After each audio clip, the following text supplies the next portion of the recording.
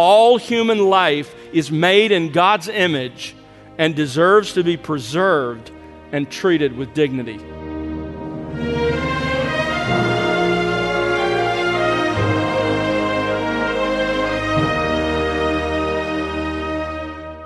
Welcome to The Word Unleashed with Tom Pennington.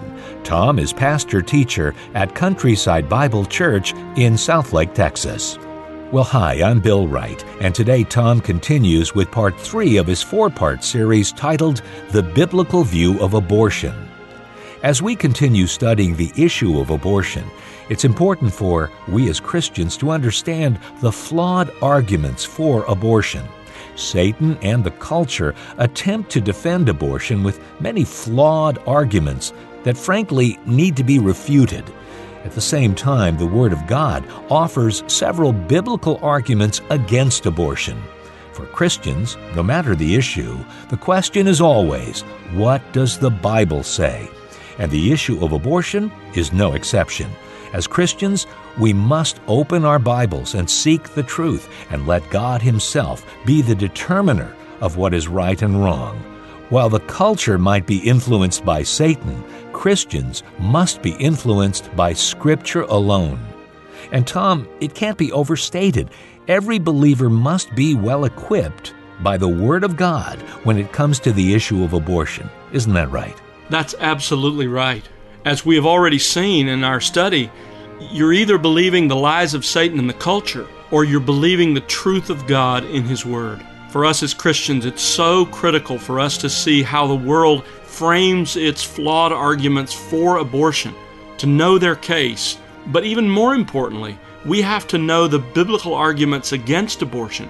What does God say about abortion? And if we're committed to Christ and His gospel, then we have to be committed to His Word on every issue, including the issue of abortion.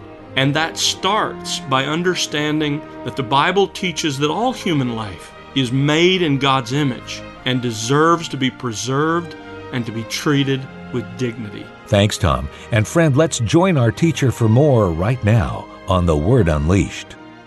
Now let me begin by doing as I did last time, and that is giving you a summary of what the Scripture teaches. And today we're going to see that fill out. But let me tell you the basic message of Scripture on this issue, and it's this.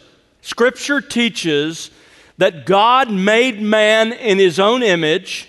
It affirms the sanctity and personhood of all human life from conception, and it stands clearly opposed to abortion. That's what the Scripture teaches that we're seeing unfold together. I also want to mention, as I did last week at the start of this message, if you're here this morning and you have had an abortion, you have in the past defended abortion, you've encouraged others to get an abortion, perhaps even provided an abortion, but you have repented and believed in Jesus Christ, let me affirm again what I affirmed last week. If you are in Christ, then your sins, all of them, including abortion, are completely forgiven, separated as far from you as the east is from the west. And as you sit here this morning, you are clothed in the righteousness of Jesus Christ. He sees you as pure and spotless as His own Son. It's important for us to understand this issue, but if you're a Christian and abortion is in your past, it's not that you should feel guilt any longer. There is therefore now no condemnation to those who are in Christ Jesus. But it's incumbent on us as God's people to be people who understand the times, and these are the times in which we live. Now, as we look at this issue so far, last week we considered these points, and if you weren't here, let me encourage you to go back and catch up because this is really foundational to what we're going to look at today. But last time we looked at the functional definitions of exactly what we're talking about. We considered the historical background, both in ancient history as well as in American history. We looked at its current expression and how it's practiced, exactly how it's performed. We looked at the spiritual foundations. That is, where does this come from? And in the end, it traces back, according to our Lord Jesus, to Satan himself, because in John 8:44, Jesus says, Satan is a murderer and has been a murderer from the beginning. And he mixes lies in to accomplish that murder. That was his method in the Garden of Eden. It's still his method today. Now today I want us to focus on the biblical arguments against abortion, but first I want us to consider the flawed arguments in favor of abortion. How exactly is it defended by those who say it's acceptable? Pro-abortion, or another name they like to use is pro-choice. We'll see in a few minutes why that's not really a good name. But those who are pro-abortion believe that a woman has the right to control her own body and its reproductive rights, and that includes the choice to continue or to terminate a pregnancy. But on what basis do they make this argument? Well, let me give you the most common arguments used by pro-abortion proponents for abortion. I'm just going to walk through them quickly and give you a quick refutation of each. First of all, the first argument that's very common is this: it's been accepted and legal in Anglo-American history and law for hundreds of years. This is revisionist history, but it's a common argument used today. In 1973, Justice Blackmun, who wrote the majority opinion in Roe, used this very argument. Where did it come from? Well, I noted for you last time, Villanova law professor Joseph W. Della Penna wrote a book entitled Dispelling the Myths of Abortion History.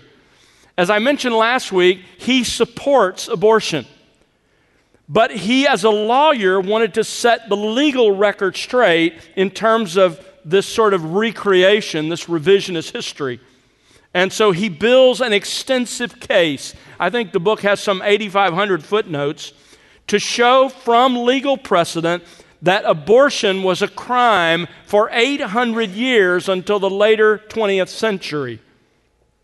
Della Penna summarizes his findings in a magazine entitled First Things like this, quote, "The new orthodox history," don't miss that expression, "the new orthodox history of abortion posits four theses. One, that abortion was always a common practice in human history. Two, that voluntary early abortions were not crimes until the 19th century. Three, that the 19th century abortion statutes were designed to protect the life of the mother rather than the life of the child. And four, that the statutes were enacted through a conspiracy of men to accomplish several nefarious purposes to subordinate women," end quote.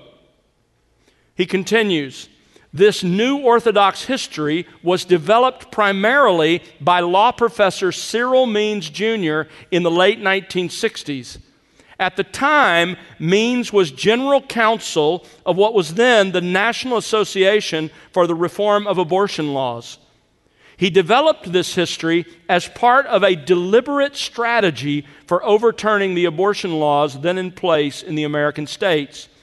Blackmun, Justice Blackmun, took his history of abortion in Roe v. Wade directly from Means' work, citing him 7 times," end quote.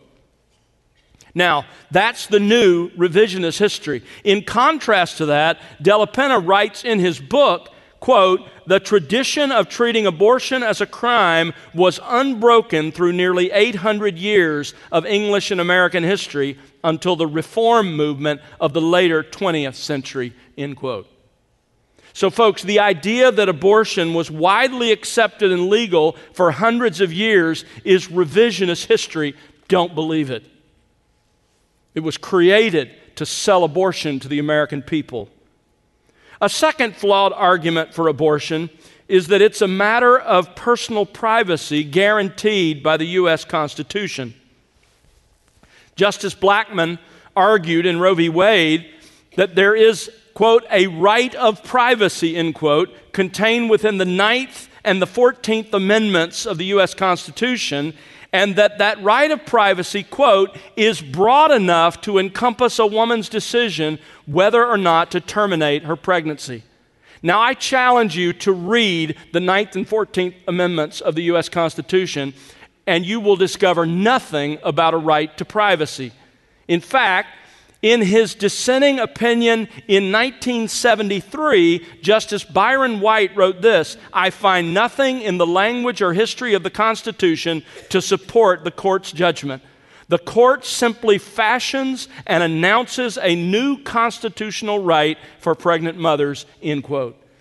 Justice Alito, writing recently in the Dobbs case that overturned Roe v. Wade, wrote this: "Not only was there no support for such a constitutional right until shortly before Roe, but abortion had long been a crime in every single state. At common law, abortion was criminal in at least some stages of pregnancy and was regarded as unlawful and could have very serious consequences at all stages," end quote. A third argument that's presented in favor of abortion is that it's a woman's right to choose. This is the feminist argument, but it's not really an argument at all. It simply begs the question: if it's not a woman's right to choose if the fetus is not her tissue, if she's merely the host for another human person. So this isn't an argument. It's really just a statement of propaganda. Number 4, it's part of a woman's body and therefore fully at her discretion. Scientifically, that is simply not true. The embryo or the fetus is not part of her body. It is a genetically unique organism. At conception, 46 genes combined, 23 from the mother, 23 from the father, and the result is a unique individual. The child's blood is its own blood. It may even be a different type than its mother. It has its own brain, heart, fingerprints. Listen carefully. Every cell in that embryo's body has a different genetic fingerprint than every cell in the woman's body. From fertilization, it directs its own development under the creative hand of God. It's attached to her body, but it is not part of her body. Number 5, and this is a new argument. When I was younger, the argument was, we're not even sure it's life until a certain point. That argument isn't made anymore. They've changed it, and this is the way it reads now. Biological life begins at conception, but personhood begins at some later point. Now, pro-abortionists offer various theories about when personhood begins. For example, the UK Warnock Committee in 1984 said personhood begins 14 days after conception. Others say, no, it's at implantation. Others at quickening. That was a common medieval view. At the capacity to feel pain. Some say, no, personhood comes at viability outside the womb. That's really the position the justices took in Roe v. Wade. Many federal courts say it comes at birth. And tragically, the former bioethicist for Princeton University teaching our future leaders says really personhood doesn't come till self-consciousness. Think about that. Think about when you were self-conscious. And you can see where this will lead in the future. Now I'll discuss the biblical perspective on personhood shortly, but it doesn't even stand up scientifically, because here's what the standard text on embryology says. This is Patton's Foundations of Embryology. Quote, "The time of fertilization represents the starting point in the life history of the individual," end quote. That's not a Christian perspective. That's the standard text for embryologists. Here's another argument that's given in favor of abortion. If abortion is outlawed, women will be harmed by illegal abortions. Now, there are a number of problems with that argument, but let me give you the 2 greatest ones. Number 1, first, the maternal death rate from abortion actually fell precipitously between the 1930s and 1970, before abortion became illegal. Why? Because of antibiotics. So this is not a valid argument. Also, this argument ignores the 100% mortality rate for children that are aborted, whether legally or illegally. Another argument, and this one's a shocking one. This is a new one that's been added recently, but it's out there, and it's this: abortion is morally preferable to adoption. Yeah, you ought to gasp at that. That's shocking, but this is out there. Frame writes this, speaking of this trend. He says, the fashionable ideologues are now trying to discredit adoption, raising images of wicked stepfathers and child molestation, even though most adoptions work out well. They fear, unbelievably, that if adoption becomes more widely accepted, abortion may be discouraged. And that, in their way of thinking, would be a bad result, end quote. And if you doubt this is happening, let me just encourage you to go to the Harvard Medical School website. I was there recently, within the last couple of weeks. I read an article in which this is exactly what is taught, that it is way too simplistic to think that the solution to mothers who have children they don't want is to just give them up for adoption. Look at all of the problems with adoption, and essentially it argues implicitly that abortion is superior morally as opposed to adoption. Here's a final argument that's given. It's morally wrong, but it's a decision each woman must make. Over the last 40 years, most Americans have come to agree with that statement. How has that happened? Well, it's not an accident. It's a deliberate strategy. You see, those who are truly pro-abortion, I mean those who are really trying to sell abortion, do not constitute a majority of Americans. So the only way to sell their position is to increase their numbers. And how do you increase your numbers? The pro-abortion movement decided not to try to convert everyone to being in favor of abortion, but instead to convince most Americans to affirm that it's each person's right to choose. So they gave up the pro-abortion language for the pro-choice language. But folks, choice is not an inalienable right.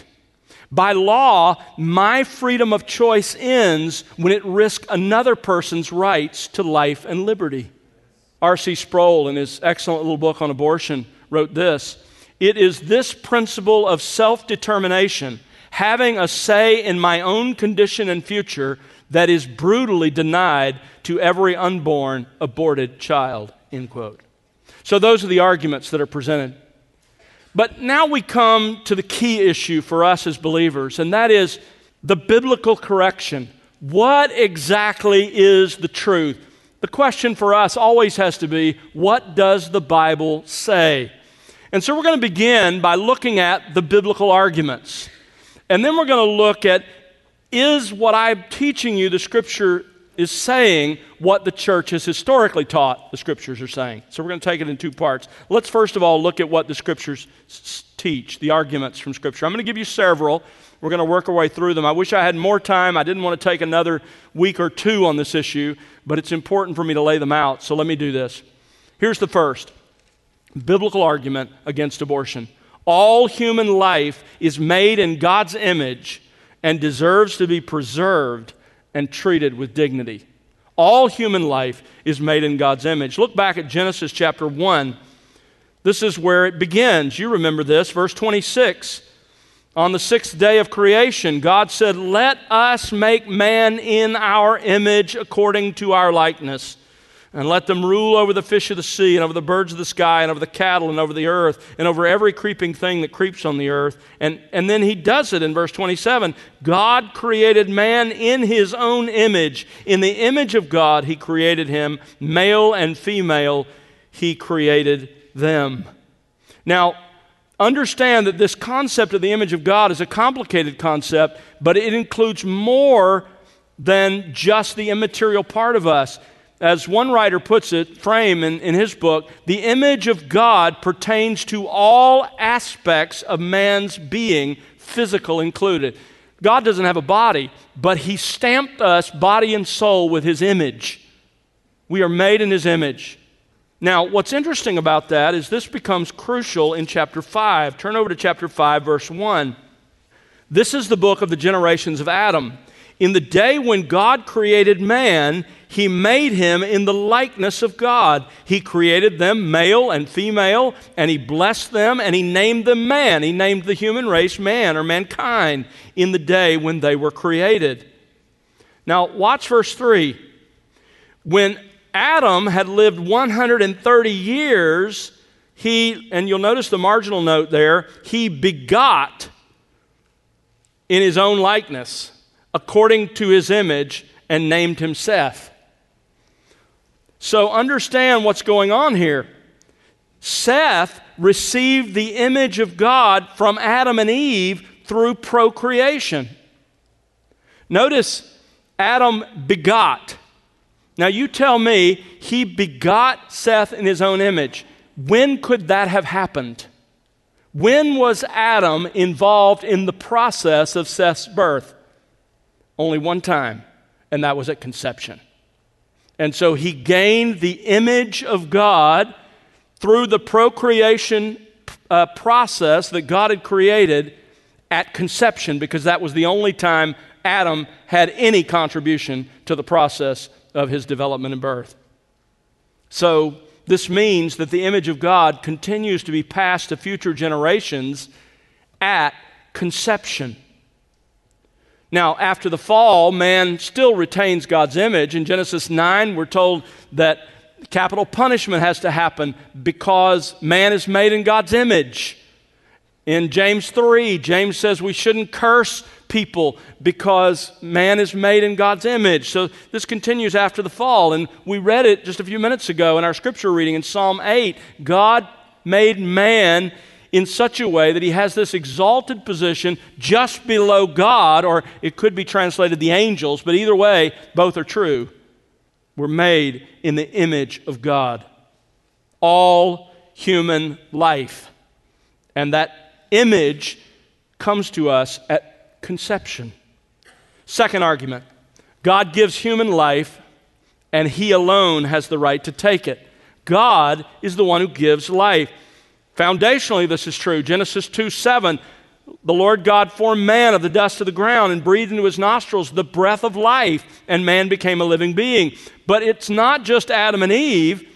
Job, in Job 33:4, says this, the Spirit of God has made me, and the breath of the Almighty gives me life. So whenever life begins, and we know when life begins, at the moment of conception, Job says, the breath of the Almighty gives me life. In Acts 17:25 at Mars Hill, Paul said, God himself gives to all people life and breath. So, as the giver of life, God alone has the right to end human life. Deuteronomy 32:39, I am he. There is no God besides me. It is I who put to death and give life. 1 Samuel 2:6, the Lord, Yahweh, kills and makes alive. It's his prerogative as God. In 2 Kings 5:7, when the king of Israel read the letter, he tore his clothes and said, listen to this, am I God to kill? And the obvious answer to that rhetorical question is not. No, absolutely not. I don't have that right. I am not God. It is not my right to take a life.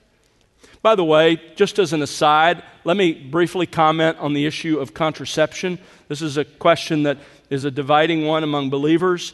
Understand this, most contraceptives do not end the life that has been conceived. They prevent conception. There are a few methods of contraception, like the IUD, for example, the intrauterine device, that do end life that has begun, but most of them do not. So all those forms of contraception that do not end the life are a legitimate cause of Christian liberty. They're an issue of conscience that each Christian has to decide for his own. The Bible does not say thou shalt or thou shalt not. Let's move on to a third argument. God condemns and punishes all wrongful taking of human life. Even pro-abortionists admit that the embryo and the fetus are human life. What they deny is that the unborn child is a person. In a moment, we're going to see the scripture says they are persons, but even if the fetus and the embryo were only human life, it would be morally wrong and a crime because God condemns it.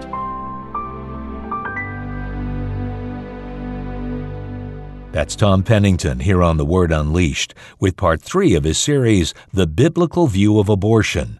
Tom will bring you part 4 next time, and we hope you'll join us then.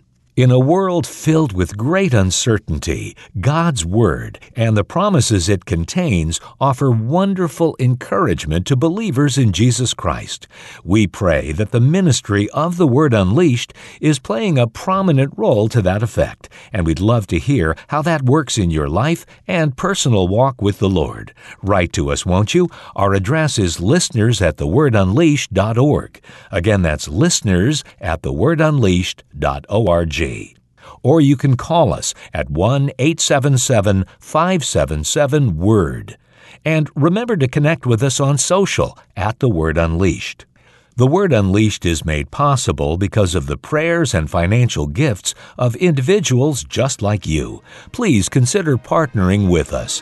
You can find out how to do so by visiting thewordunleashed.org. That's thewordunleashed.org.